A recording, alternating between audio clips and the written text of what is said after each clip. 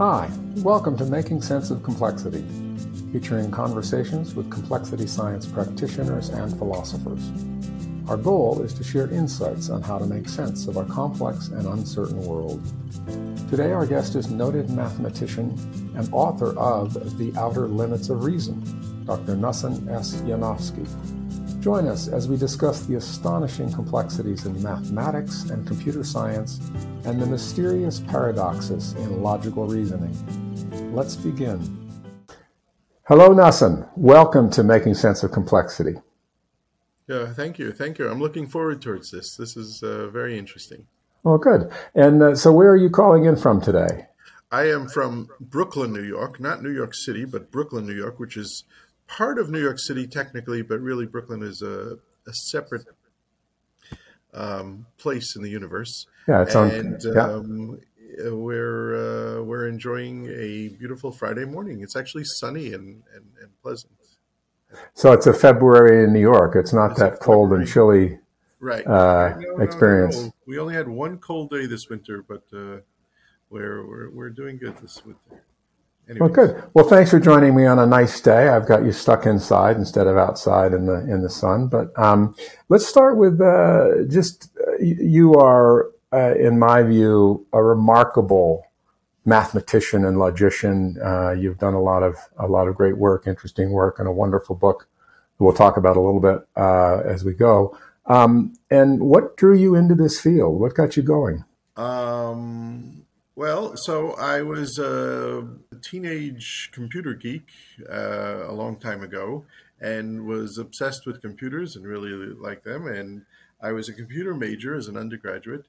But by the time I was in middle of college, I was kind of like bored of it already, or maybe I burnt out or something, and I wanted a little bit more. So I got into computers. I was into mathematics, and so I kind of left computers and went to mathematics, and I got a graduate degree in computers, and then started teaching. And I went back to teaching in the computer department, but I kept my head in mathematics and stuff like that.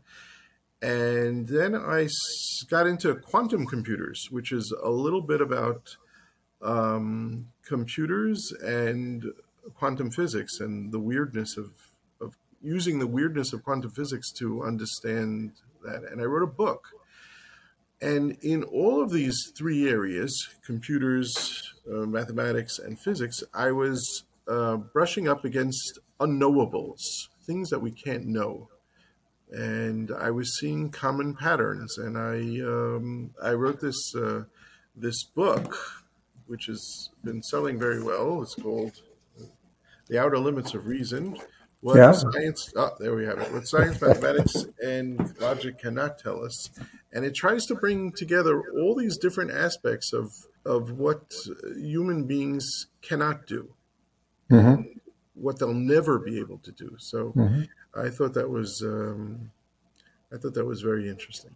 Yeah, and that's exactly what fascinated me. I was interested in math and logic and science back in college, and then ran into some of those paradoxes that you talk about in the book. And the paradoxes have interested me, but the kind of the nuts and bolts, the kind of mathematics you do and logical thinking is really, really difficult stuff.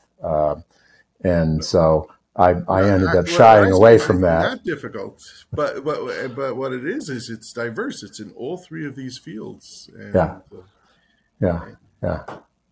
Well, that's great. Thank you. So let's start with one of the areas that I think of as sort of mathematical complexity, that some problems can seem pretty simple, but as you add the number of things or the numbers get larger, it becomes really, really, really difficult. And I wonder if you could just maybe talk a little bit about that and where that kind of questioning goes. Right. So there are a lot of problems. Well, so this is an interesting thing. You spend your entire life learning what computers can do, and computers can do pretty amazing things. No, it's not. So computers can do amazing things, but we all know that there are many things a computer can't do or we can't do. So we can't tell what tomorrow's lottery numbers are. And we have a hard time telling what next week's Wall Street numbers will be. And what the weather will be in 5 days is pretty much beyond us.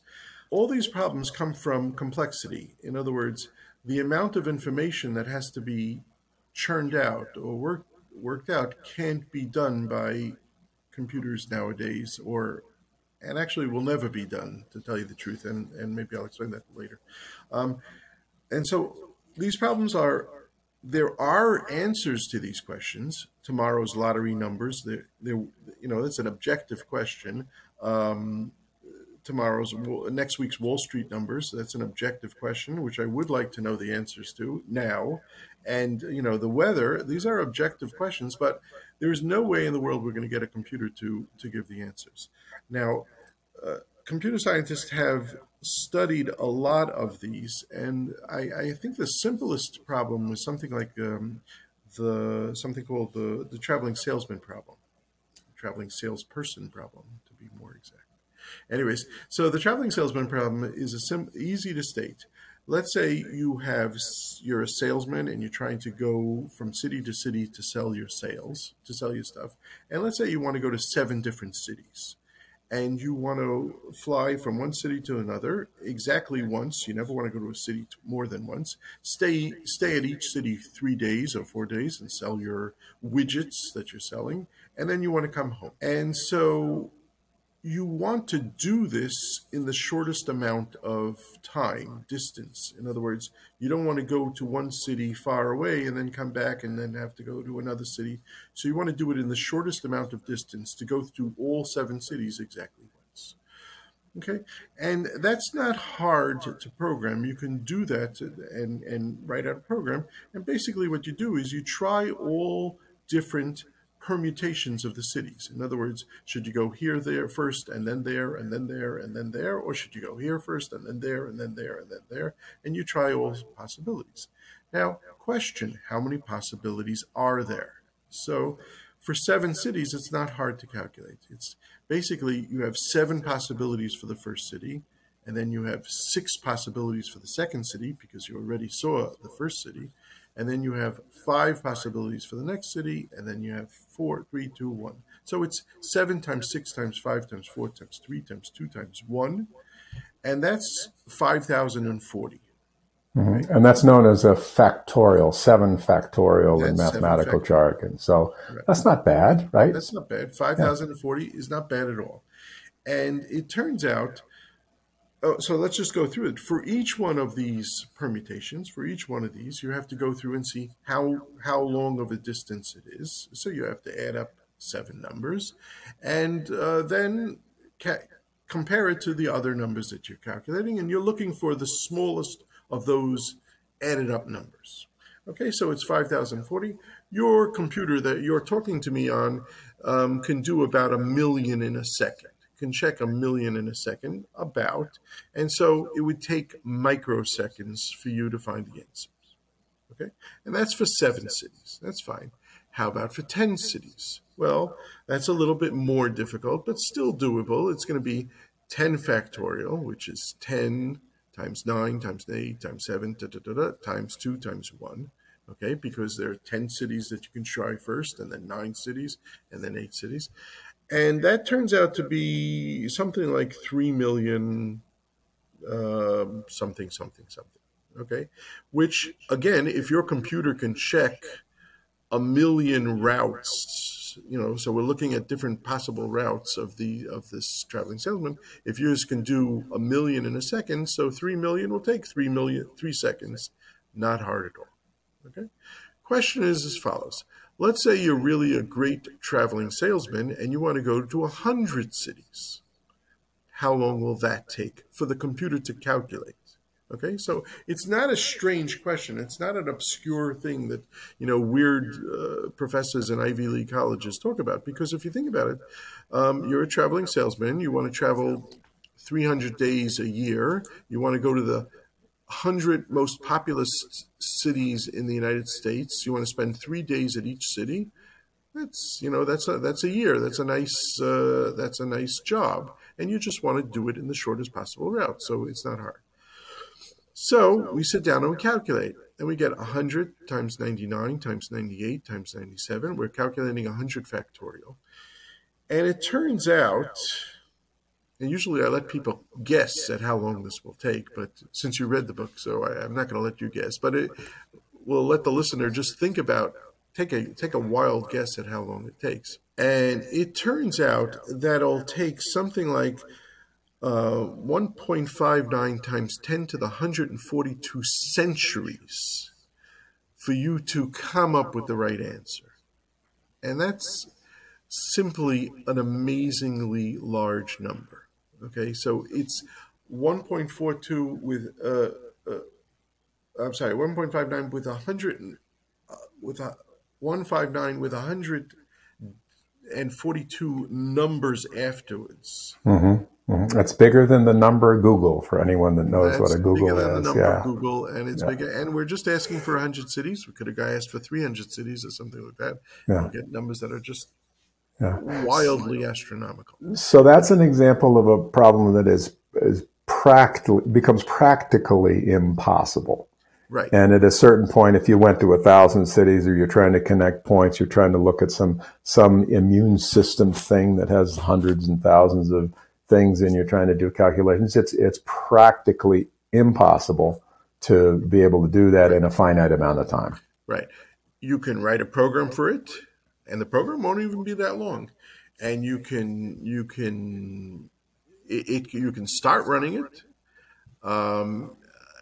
And it will, it's not hard to do that, and it's easy to run this program. It's just going to take too long to find the exact answer. Mm-hmm. Now, there's ways of trying to get around with it and say, okay, I don't want the exact answer. I want somewhat of an exact answer. Close enough. Yes. Close enough, and we can do that, and we can do that in a normal amount of time, and that's a good, and that's what businesses do. Right, and that's what your GPS is doing when you ask for a route, right? It's not looking at the permutation of every single road you could travel on. It's just taking some shortcuts and doing a hack and giving you a good enough answer. Right. Yeah. And so that's the GPS is actually a little bit better, but ways you're right, but right. So a lot of times we can get an almost good answer, and that's fine for most people, and it's fine for most businesses, but just theoretically, what's wrong? What's going on here? And I would just like to explain why this number is so humongous, why it takes so long. Mm-hmm. And the idea is, take any number, multiply it by 10, and you're going to add a digit to the number, right? Mm-hmm. Multiply it by 100, and you're going to add 2 digits to the number. Well, basically, take 100, take 99, multiply it by 100, you're adding 2 digits. Multiply it by 98, you're almost adding 2 digits. 97, you're almost adding. So most of the time, these are 2-digit numbers, think of the numbers from 1 to 100. Mm-hmm. 90 of them are 2-digit numbers. And so you're multiplying by 2-digit numbers. And basically, every time you're doing that, you're adding another digit. So you get a humongous amount. Yeah. So the practical side of it is easy to understand. You just explained it really well. But sort of, is there a theoretical side of this? Like, problems that are pragmatically impossible, but, are there things, that, what does this lead you to in terms of the impossibility of certain problems to be solved in a finite amount of time? Right. So, so practically it's impossible. Just the amount. So the universe will be in a heat death, before the answer will come up. 10 to the 142 centuries is longer than the universe ever existed, and longer than the universe ever will exist. So it's not even there. Now, I just want to say, a lot of people, when I present this, they say, "Oh, it's okay. We're going to get faster computers, and we're going to be able to solve this in a faster amount of time." Okay, so that's a typical answer. And you're of a certain age, I'm of a certain age, where you can see this, you understand this. So, for example, a computer that you had on your desk 30 years ago is 10,000 times slower than the computer that you're using now. Okay, so you Hmm. might say, look, I'm going to wait 10,000 years, 30 years, and I'm going to get another computer that's going to get 10,000 times faster than this computer. And that's a legitimate answer, and it will save you time. Okay, but when you're dealing with these giant numbers, if you're looking at, let's say, 10 to the 142 centuries, and you say, you know what, I want to do this 10,000 times faster, which means I'm basically taking 10 to the 142 centuries and dividing by 10,000. Okay, so 1/10,000th of 142 centuries. It turns out that you just subtract 4 from the exponents. So it becomes Hmm. 10 to the 138 centuries. So even if you wait 30 years and you get another computer that works 10,000 times faster, then you only have to wait 10 to the 138 centuries, which is absolutely mine. Whatever. Still, after the heat death of the universe, it's not helping you. Right. So in that practical sense on computers, if you think about faster and faster and faster and faster, you'll quickly get to the point where you don't have the capacity of putting transistors within the individual atoms to Right. actually expand. So you're stuck either the a nearly infinite amount of time it takes, or the nearly infinite amount of computing capacity it takes, neither of which are physically possible. Right. So that's right. Some people say that computers will not be, in 30 years, computers will be 10,000 times faster, but at some point that's going to stop. Hmm. It simply can't continue forever. Yeah. Maybe, Yeah. maybe not. But either way, it ain't helping you with the traveling salesman Right. problem. And is this issue of the difficulty of more complications to unravel things? This is the basis for what we call cryptography, right? The Right. the codes and the passwords and things that make it impossible for somebody to hack in with the brute force calculations, right? Right. Right. So all of cryptography, in other words, all the passwords are now based on this following counterintuitive idea. I mean, it's extremely counterintuitive, but and I don't know if any physicist ever really thought about it, from the physics point of view. And the counterintuitive idea is if I give you two numbers and I ask you to multiply them, you can do that with ease. Okay, as big as the numbers are, you know how to do it, and you're going to do it. It depends how big this number is, but you know how to do it with ease. In contrast, if I give you a number and I tell you this number is the product, the multiplication of two numbers, and I ask you, tell me what are the two numbers? In other words, somehow find the factors. Okay, that is a very hard problem. Hmm. Okay, and it demands a lot of work to do that. And Hmm. again, for small numbers, if I give you 15, you'll say, oh, that's 3 times 15, 3 times 5, no problem. And 28, you say, oh, that's 4 times 7, no problem. Yeah. But if I give you numbers in the hundreds of bits, it's practically impossible.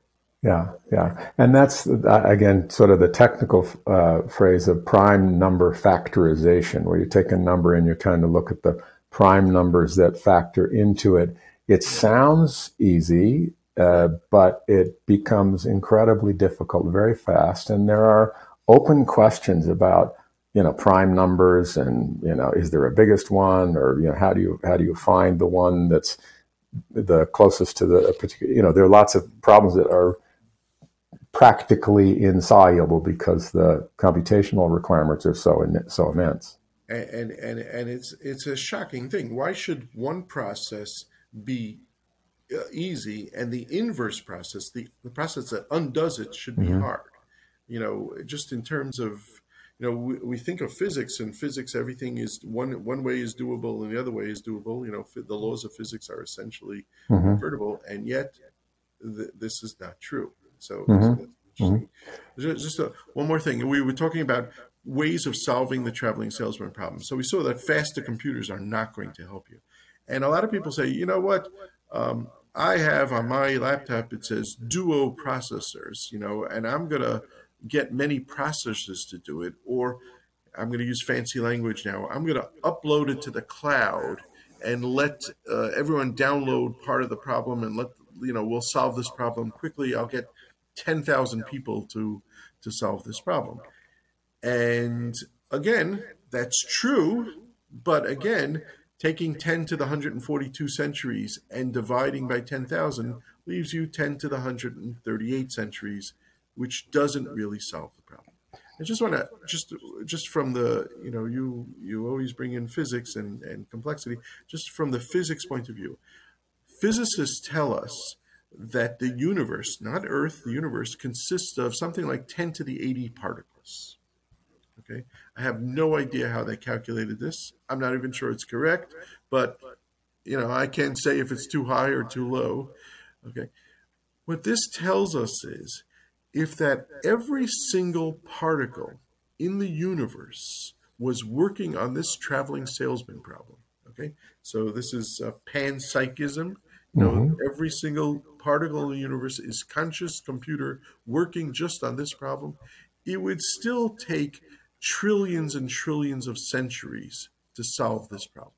So it's not that our computers are not strong enough. It's not that it's the universe is not strong enough to let us solve this problem. The universe is simply not big enough to give us an exact answer to this problem with just 100 cities. Yeah. So that's a shocking thing. Yeah. So it's in theory, it's solvable, but not in a finite or not in a reasonable amount of time or with a reasonable amount of available computing capacity. It's simply impossible in that sense, although it's theoretically possible. Right. And there are two other possible, ways of solving this. And again, okay, so one of them is quantum computers. People say, oh, yeah, but maybe quantum computers can do that. And I wrote a book on quantum computers. It's a great book. Advertisement, shameless advertisement. And no, it's not going to help you that much. Quantum computers can do many things. In particular, it can factor large numbers in a short amount of time. Okay, and maybe the NSA has a quantum computer in their basement so that they can read all the hidden communications. So they have that. But a problem like the traveling salesman problem, they cannot solve in a reasonable amount of time. Also, trillions of centuries. And one fourth way of solving it is maybe there's a better algorithm than just trying every single possible route. That just is too much. Maybe there's a better algorithm. And there's been a search for these better algorithms for 70 years, almost, and no one's been able to find it. And it's been shown that it's very hard to believe such an algorithm exists. Yeah, and that's interesting because I know there's the I guess the Clay Prize in mathematics. You could earn $1 million if you could solve that problem and say, oh, for all of this special class of difficult problems, I found a shortcut. Or for all this difficult problems, I can tell you there is no shortcut. So it's either P is equal to NP or P is not equal to NP. Either way you solve it, you get $1 million, and I will stand up and clap for you. Yeah. Well, and if it was you could, So that's thank you, Noson. This is a journey down a road of complexity that is mind-boggling, and it's hard to kind of get a sense of. But again, you do a great job of just sort of explaining something in a way that everybody can understand, and then it becomes mind-boggling to realize the implications. It just, we can't go there. There are problems we can't solve. So when people say, oh, if I knew what the position of every particle in the universe was, and I know the laws of physics, I could perfectly predict the future. Yeah, but the universe is too small in the following sense. The universe is too small for us to be able to do that. The traveling salesman problem, that's not going to make you a rich person. But if you were able to do this for the lottery numbers. That's Yeah. probably the quickest thing. You can make $1 billion, but you know, and there you don't even have to look at the particles in the universe. You have to look at the particles in the box where the lottery balls are bouncing around. If I could Yeah. just know where every one of those particles are and whatever, and even if I did know them, Yeah. it wouldn't help. Yeah. And then another caveat is, and maybe correct me if I'm wrong, but another problem is that some of those physical processes in that box are what's known as chaotic processes that there is no formula to be able to tell you what the outcome is going to be over a period of time, because it's a chaotic process that has statistical possibilities that are impossible to Exactly. determine. So anybody who's taken high school physics knows that Newton gave us a formula of how two objects are attracted to each other, right? And mass one times mass two divided by r squared, the distance squared, right? It's simple. Now ask yourself the simple question: what about three particles? Let's say I have three particles, and I'd like to know what the relationship is between these three particles. And this is not an abstract question. Okay. Here's a pen. Here's my body. Here's the planet Earth. I'd like to know what the relationship is between these three things. Okay. And it turns out, you might say, oh, well, I only took high school physics. I don't know, that advanced stuff. If I would have taken college physics, I would have known it. And the answer is no, they don't know it in college physics. This is called the three body problem. They don't know it in college physics. They don't know it in graduate school physics. It's an unknown answer. And just to give you another example of a three body problem that's very, very interesting is look at the sun, look at the earth, and look at the moon. Okay, those are three bodies, and they're all tugging at each other very, very Gently, gently, yeah. and they're turning around. Now, when you're looking at it and you're looking at the moon, I'm sorry, and you're looking at the Earth, you could say, you know what, the sun is so much larger than the moon. I might as well ignore the moon and just think of it as a two-body problem. And you can do that, and you can calculate how long it takes for the Earth to go around the sun, and you get, you can look it up in Google. They have the answer to 7 digits, Yeah. et Yeah. cetera. But now you ask yourself the following question. Okay, but I want to know, how long does it take for the moon to go around the Earth? Okay, but I have two things pulling on the moon. I have the Earth and I have the sun. So it turns out that it's a chaotic system. And it's not, if you look it up, you'll see it says on average, it takes the moon to go around the Earth, so that's called a lunar month, 29.5 days. Okay, but More once or again, less. more or less. Well, what do you mean more or less?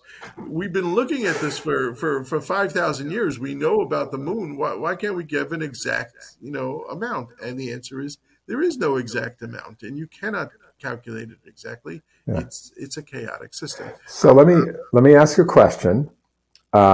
Is the three body problem like the traveling salesman problem? It just got really complicated, or is it not soluble? Okay, so I got to tell you a cute story. So, and we'll get, if I sidetrack, catch me on. So I was talking to my professor, my thesis advisor, and I told him it's a very interesting thing that there are some differential equations which describe the motion of certain particles, and we have no idea, and how the particles are moving, and we have no idea how to solve these differential equations. In other words, we have no way of figuring out how it works, and yet the particles know what to do. In other words, we don't know it. We don't have the brain power to figure out what the particles should do, but the particles know what to do. And so my thesis advisor said something so brilliant. He said, He says, well, that's what science is about. Science is not about calculating because they're much better at calculating. They know what to do. Science is about understanding. Okay. Hmm. And that's what our brains are for. Our brains are for understanding, why the particle goes Hmm. here or the particle goes there. And that's what we can do and not necessarily calculate. Okay, so it's a little bit different than the traveling salesman and Wall Street and the weather because we don't even have formulas. Now, there are infinite formulas, but it's hard to even understand what an infinite formula is, whatever. But we don't have a finite method of even solving these three Hmm. body problems. By the way, it's very interesting. So, in some sense, they're more harder than the traveling salesman. It's very interesting. You have if the universe had no particles in it whatsoever, we'd be able to solve it. There's no change, there's no movement. If it had one particle, we'd be able to figure out where that particle is. We look where it is now, we look at it later, we'll figure it out. If it had two particles, thank you, Mr. Newton, we know how to solve that. Okay? But the universe has 10 to the 80 particles, not 3, Hmm. 4, 5, 10 to the 80 particles. So we to get exact solutions to things is nearly impossible. Now, physicists are smart people, and what they do is they make idealized things.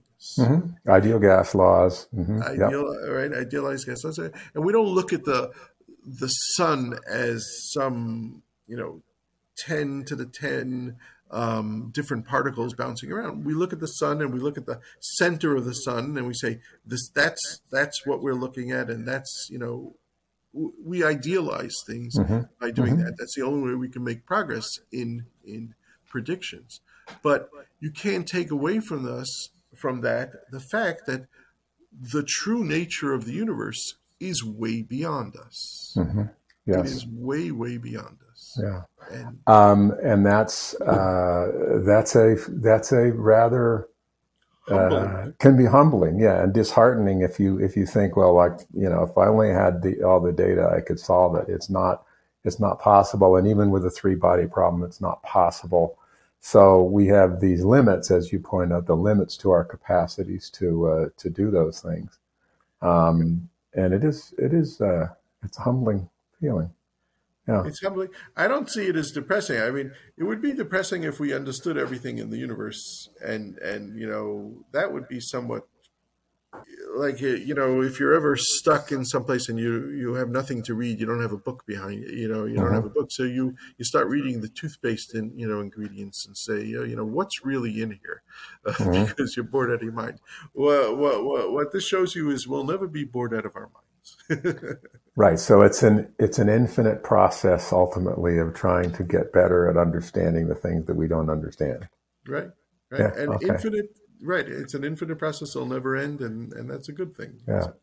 So I want to take a change over to another area that you've worked on extensively and that I really love, and that's the area of kind of the paradoxical findings that, to my mind, sit at the heart of logical systems. It's kind of this big issue, and so it's a little bit different, maybe type of complexity or insolvability kind of issue, but it's very, very interesting. And I wonder if you could, introduce that concept maybe with a paradox that seems simple. We can understand it, and then let's talk about what the implications of that paradox are.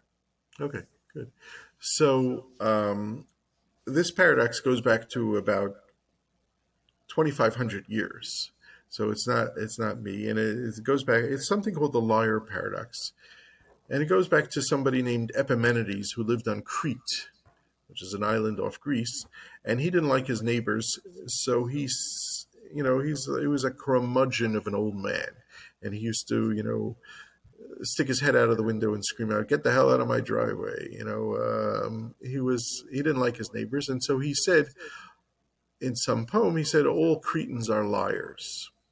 The problem with that is he was a Cretan, and his sentence or his declaration goes on him also, and on what comes out of his mouth.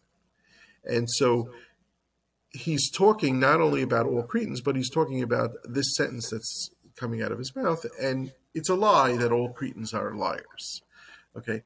Now, there's a much more modern version of that, and it goes, just the English, or any language, but the English language discusses not only things in the universe. The weather is pretty. This is a pleasant shack. There are the books behind me are there, whatever. But it can talk about language. So you can say something like this. Um, the wording in the Declaration of Independence is a very interesting wording. Okay, so that's a sentence about English. It Okay? makes sense. It makes And sense, right? it's true. And it's true. And so, or if you're stuck in a room, you'll start saying, the wording and the ingredients of the toothpaste bar is the toothpaste thing is very interesting. Um, Also, but not only can language talk about language, but language can talk about itself. Okay, so you can say things like this. This sentence has 5 words. It's a 5-word sentence that talks about itself, and it's saying something true. Okay, you could also say this sentence has 7 words. That's an English sentence that's false, but it's about itself. Okay, but then you can go even further, and you can deny itself, and you can say this sentence is false. And it turns out this sentence is false. If it's true, then what it says is it's false. And if it's false, what it says is it's false that this sentence is false. That makes it true. And you get into a conundrum. So is it true or false? And there are ways of getting around it, and there are ways of just ignoring it. Like you say, look, I'm not an English professor. I don't care if this sentence is true or false, or things like that. Or you can say things like this, many sentences that come out of my mouth are not true or false. Like, what's for supper tonight? That's a perfectly legitimate English sentence, and it's on my mind, but it doesn't have a true or false value. Or go directly to jail. So that's a command, and it doesn't have a problem. But the main point is, because language has the ability to talk about itself and to negate itself, you get these complexities. You get these, I shouldn't use the word complexities, you get these problems. And what was discovered, or what was done, this idea of things referring to themselves and you getting problems with it, is something that's been going on for the past 150 years, and you get a lot of very interesting results. Okay, so most of it goes back to a guy named George Cantor, who was a German in the 1880s, and what he found was, what? Numbers can talk about themselves also. In other words, you can have numbers or elements of sets referring to elements of sets. And what you get is that set theory is self-referential, and you Right. can negate itself, and you get different sizes. He was able to get different sizes. Yeah, and the simple question is, okay, the set of all sets, right? Right, That's the big one. We want the right, set of all sets. right. Is the set of all sets a Does it member of contain itself? itself? Right. Yeah, does it contain itself? Right. And you start losing your mind when you think of these things. But And by the way, Cantor did end up in a right, in sanitarium, as insane I asylums. understand it. Right. It was a very difficult problem that he couldn't really solve. Yeah. So, right. But at the end, he did solve it, and he solved it in a beautiful way. And he taught us how to think in a very real sense. Okay. Um, and from him went on Bertrand Russell, dealt with these issues, and he made a very interesting paradox called the Barber paradox. And he also dealt with sets, and not only sizes of sets but elements of sets. They worked on these ideas from Cantor, and then the most brilliant logician since Aristotle, named Kurt Gödel, he said not only can sets talk about themselves, not only can language talk about themselves, but mathematics can talk about themselves. And you can formulate in English, in mathematics, in English, you can formulate this sentence is false. in mathematics, you can formulate this sentence is unprovable. Okay, and we go through the same thing. If it's provable, well, then it says it's unprovable. So how could you prove something that's unprovable? There must be something wrong with your system. Right. And I just want to pause there for a second, because that's a very simple sentence. This is unprovable. This proof is unprovable, or this statement is This unprovable. statement. Yeah, this statement is unprovable. It's very simple, but Gödel found that this applied to what we would have thought as the perfect rational system of logical statements, logical principles, right? And arithmetic, Arithmetic as a part of, taught yeah, in third grade. yeah, yeah. And he showed, no, yes, everything in third grade and fourth grade and fifth grade seems simple, but there are statements in arithmetic that use plus and minus and times and exponentiation that give you statements that are true but unprovable. And Gödel was just the beginning of the story, because what we went on to show is that the vast majority of statements in arithmetic are unprovable. And it's not just this particular sentence. There are many, many, many sentences in arithmetic that are true but unprovable.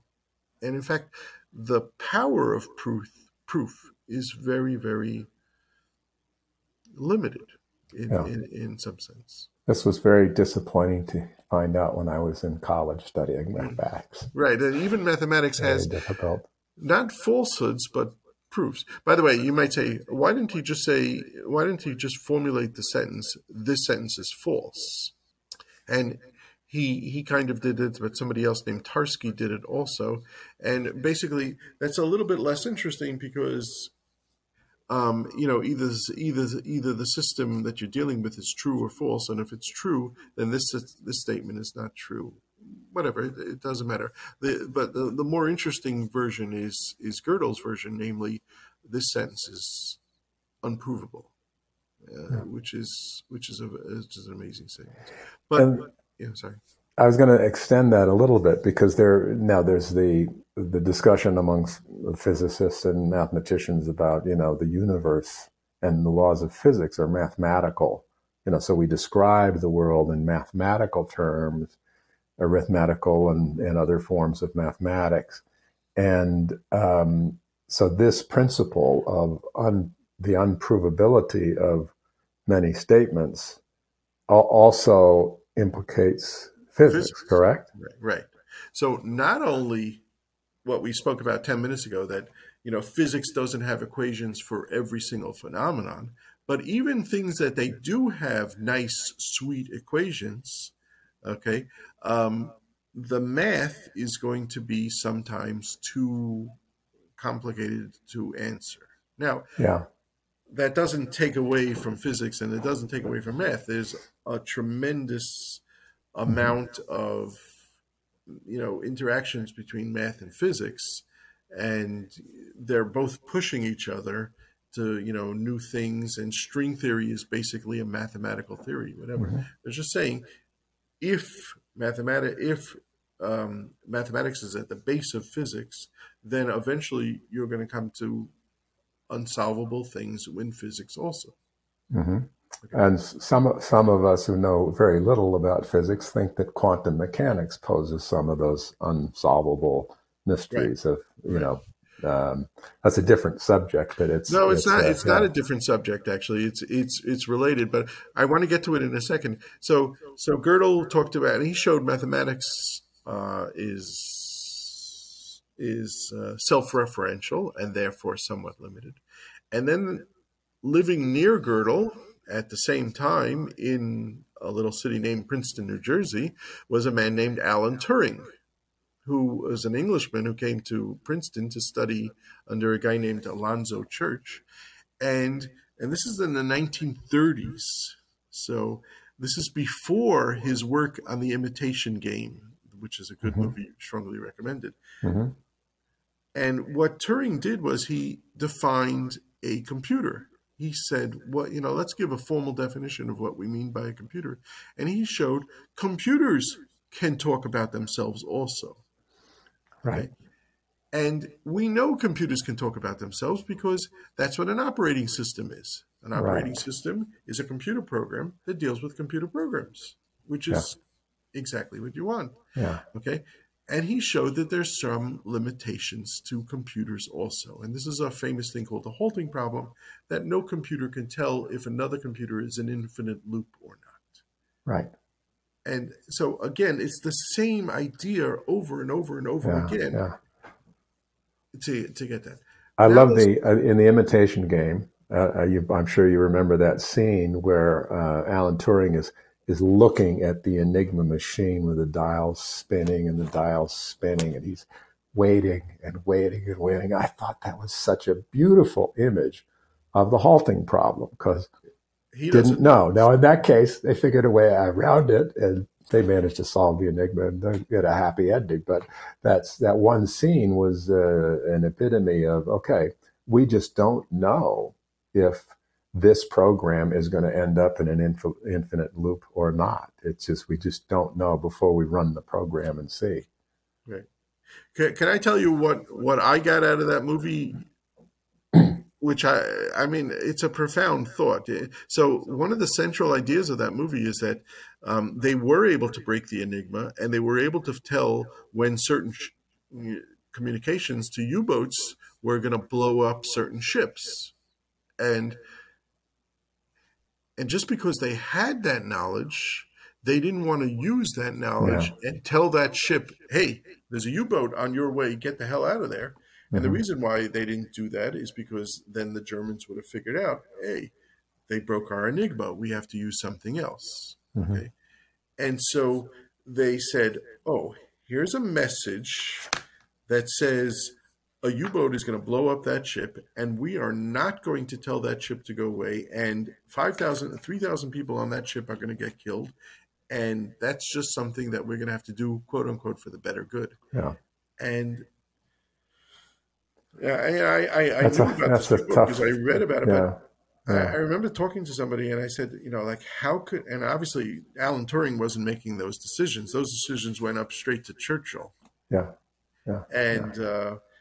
And, I realized then that I never want to go into politics, which basically is about making decisions for the better good of everyone at the expense of individuals. I mean, Yeah. that's what politicians do. Yeah. And It's sometimes, I'm glad and there are it's politicians. another kind of insoluble problem when you're Right, trying to balance values that are different and make right, decisions on that basis. The other anecdote from some of the war about a cryptographic solution to communications was the United States in the Pacific utilized Navajo Native Americans right. for their communication between ship to ship communication and across the theater because nobody in Right. the Nobody knew Axis their language. powers knew what they were talking about. I just that Mm. was another interesting thing. It's a fascinating thing, right? Yeah, Right. yeah. So So now, it says, so go ahead. back to the list of things that are self-referential. So we have Turing showing that computers are self-referential and therefore limited. And I'd like to get to quantum mechanics Hmm. because anybody who's ever thought about quantum mechanics, and I'm going to put this in the most knows that question: what is light? Is light a particle or is light a wave? Yeah. And the answer is, well, it depends how you measure it. Hmm. And that is the most unsatisfying answer ever in all of science. I mean, Hmm. and it reveals the uncomfortableness of quantum mechanics. In other words, if you do an experiment in which you're expecting a wave, you're going to get a wave, and if you're doing an experiment which expects a particle, then you're going to get a particle, and those answers are that's not good.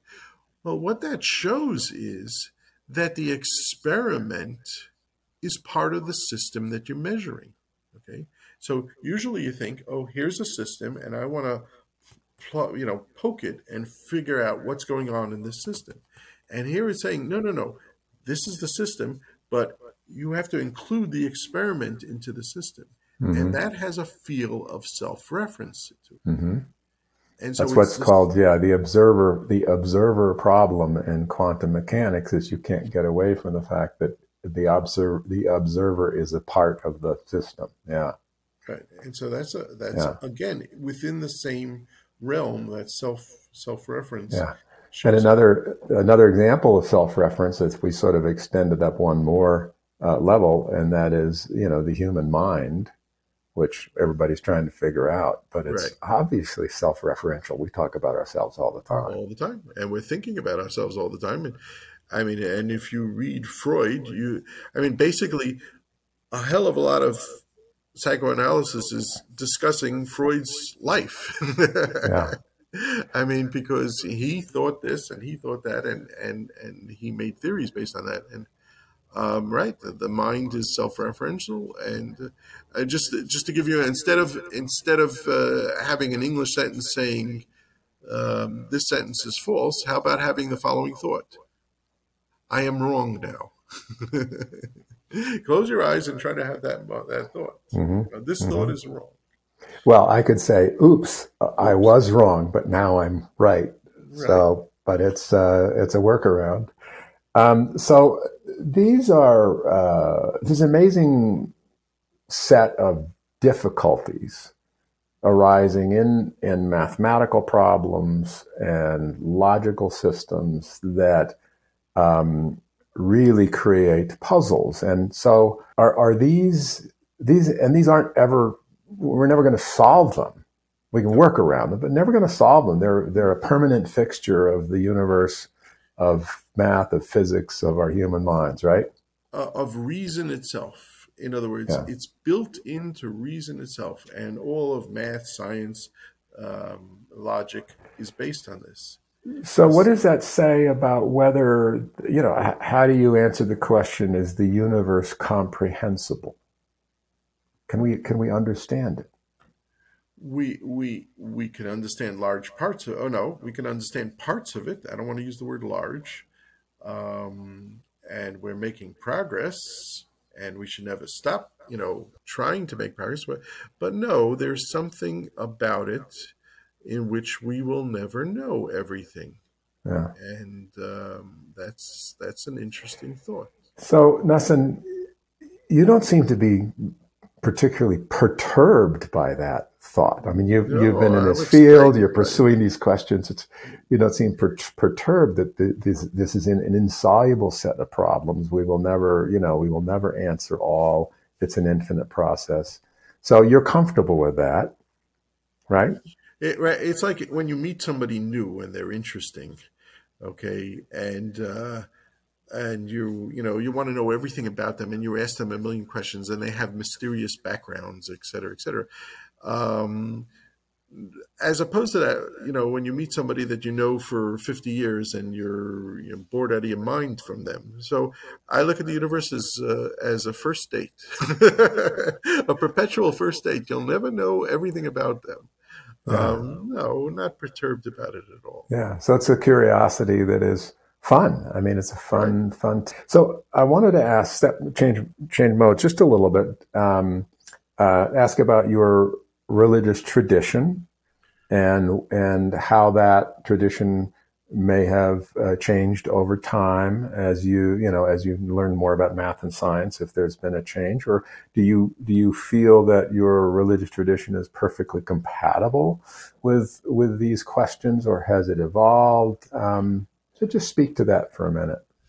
Well, so I was born in a religious family, and I lived 12 blocks away from where I was, grew up. So I haven't traveled that far. No, so I've been to different countries, but I haven't. In that sense, I haven't traveled far.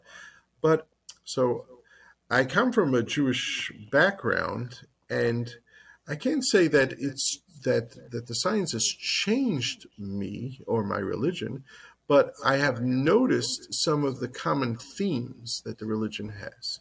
Okay, and Judaism is somewhat based on the Bible, and the first story of the Bible after creation is the story of Adam and Eve and the snake. And if you think about what the snake tells Eve, he says, well, God says to Eve, Adam and Eve, don't eat from this tree of knowledge. And Eve says, no, no, no, no. He's trying to hold you back. Mm. Eat from the apple, and then you'll have knowledge. You'll be as God. You shall be as gods. In other words, so even from the beginning of the Bible, there's this separation between what human beings can do and the knowledge that you have, and the knowledge that's out there. In some sense, God has. Hmm. So such themes do play a role in religion. Yeah, and I think one might say, well, we're trying to eat from the tree of the knowledge, and we're finding that there are things that we can never understand, Right. never will reach, and Right. so that's comfortable with your with your belief in God, an infinite creator God of some sort, that that we have these puzzles that we can never reach, we can never solve them with our human Right. rational finite minds. Right. And another place where this is very prominent is the book of Job. So the book of Mm-hmm. Job is 35 chapters of complaining about why the just suffer or why the good suffer, and there, of course, there's no answer to why the good suffer. There's absolutely, nobody's ever given a good answer to that question. Um, even if even if you believe the universe is a random thing and not created by God, you still don't have a good answer to why the just Right. suffer. I mean, Right. it's a horrifying thing. Yeah. And at the end of the book of Job, God comes and he gives an answer. Okay. But if you read the answer, it's not really an answer. He comes out of the whirlwind and he basically says, you, Job, you don't have the right to ask me these questions because you don't know this, and you don't know this, and you don't know how the animals do this, and you don't know how the sun goes over here, and you don't know the firmament of the universe, and you don't know what the world stands on. In other words, he's giving God is giving man, um, he's taking away man's right to judge him because man is ignorant of the universe, of the And full. you have shown that there are things that we will always be ignorant of. Exactly, and right. Yeah. So one shouldn't battle God in Yeah. that sense. By the way, That's yeah. Job responds to God, and basically he says as follows. He says, "I shall put my hand over my mouth. I won't speak anymore." In other words, not that I don't have questions. Everybody has questions, and again, the question of the just suffering, no one's ever going to give you an answer to that. I have questions.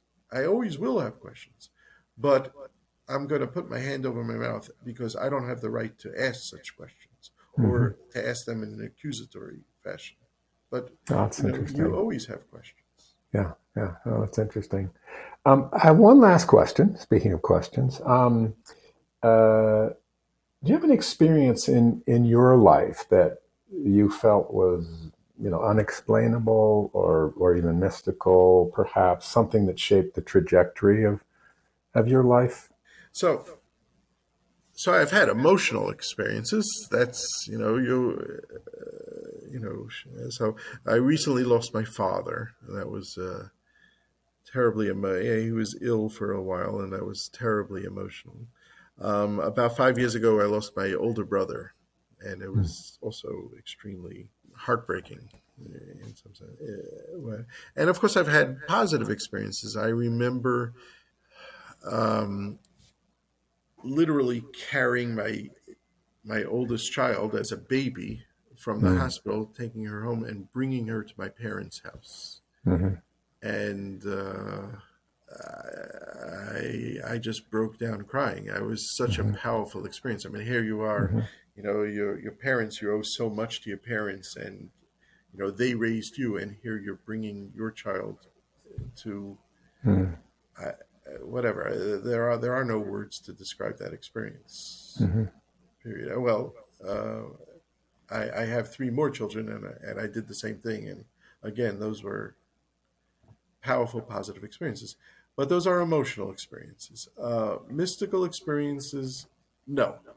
I can't say I've ever had a mystical experience. But I want to tell you an interesting thing. I had this conversation with a professor who took a logic course. He was a philosophy professor who took a logic course and a set theory course in college. And he was an atheist in every sense of the word, but he said there were all these different levels of infinity and exactness and perfect, nature of mathematics. He said he really had, for him, such an experience was a mystical experience. Mm-hmm. Just at some sense, seeing everything perfectly, it was just a mystical experience for him. And I thought that was very interesting. That even someone like him could say that. I want to read a quote from Winston Churchill, who we mentioned before, who's capable of making decisions about life and death. He says as follows. I'm reading from my book. I had a feeling once about mathematics that I saw it all. Depth beyond depth was revealed to me. The abyss and the abyss I saw as one might see the transit of Venus or even the Lord's Mayor's show. I don't even know what that means. A quantity passing through infinity and changing its sign from plus to minus. I saw exactly how it happened and why the trig of Churchill writes very well was inevitable, and how one step involved all the others. It was like politics. But it was after dinner and I let it go. So you can tell, Churchill, I don't know if he was good in math or not good in math. He definitely wasn't interested in math, but at some point he saw it, he understood it, and he had such a mystical experience. Yeah. And I think the way you talked about your children, is it safe to say if you look for meaning in your life, it's not going to be in the formulas or this, it's going to be in the life that you're living with. Can I tell you one other story? Yeah. I know a woman, she's an editor of my book, and a firm atheist in every sense of the word, but she sometimes has dreams about numbers, and she plays these numbers in the lottery game, and she wins. She has wins. Sometimes she's off by a number, sometimes she's not. I'm not saying whether she wins more or less, but Karen wins. And I asked her once, I said, Karen, can I ask you a question? As an atheist, how do you explain this? That, you're having these dreams and you're solving, the lottery problem, and you're getting it, like you're winning these, you're winning these lottery things. And she said to me, Noson, I have to tell you, when I'm holding my ticket in my hand and I'm going to get the money for the thing, such questions don't arise. And it's true. It's it's a very real answer. Yeah. Because I listened to some of your other podcasts, and I was thinking about how people do have mystical experiences and people don't. Mystical and its relationship with religion. People who have mystical experiences can start a religion or start a movement or have a movement within the religion. But in general, most people don't have mystical experiences, as far as I see. And it also, in some sense, religion, in order to maintain itself, has to somehow crack down on that.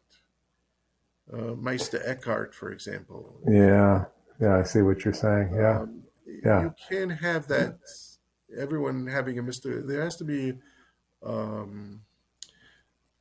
you can't have everyone trying to do this, Well, and that, some people might say that when mystical experiences are shared and then are used to build guidelines and limits and boxes in which other people are asked to stay, is an interesting question as to whether that's the same thing.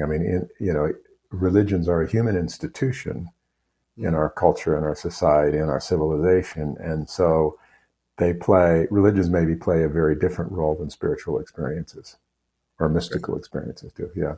Well, Noson, this has been a fabulous conversation. I've really enjoyed it. We've taken a long journey, and we've found ourselves comfortable with the place we're at, where there's lots of unknowns and uncertainties and unanswerables. And you know what? It's okay. Right.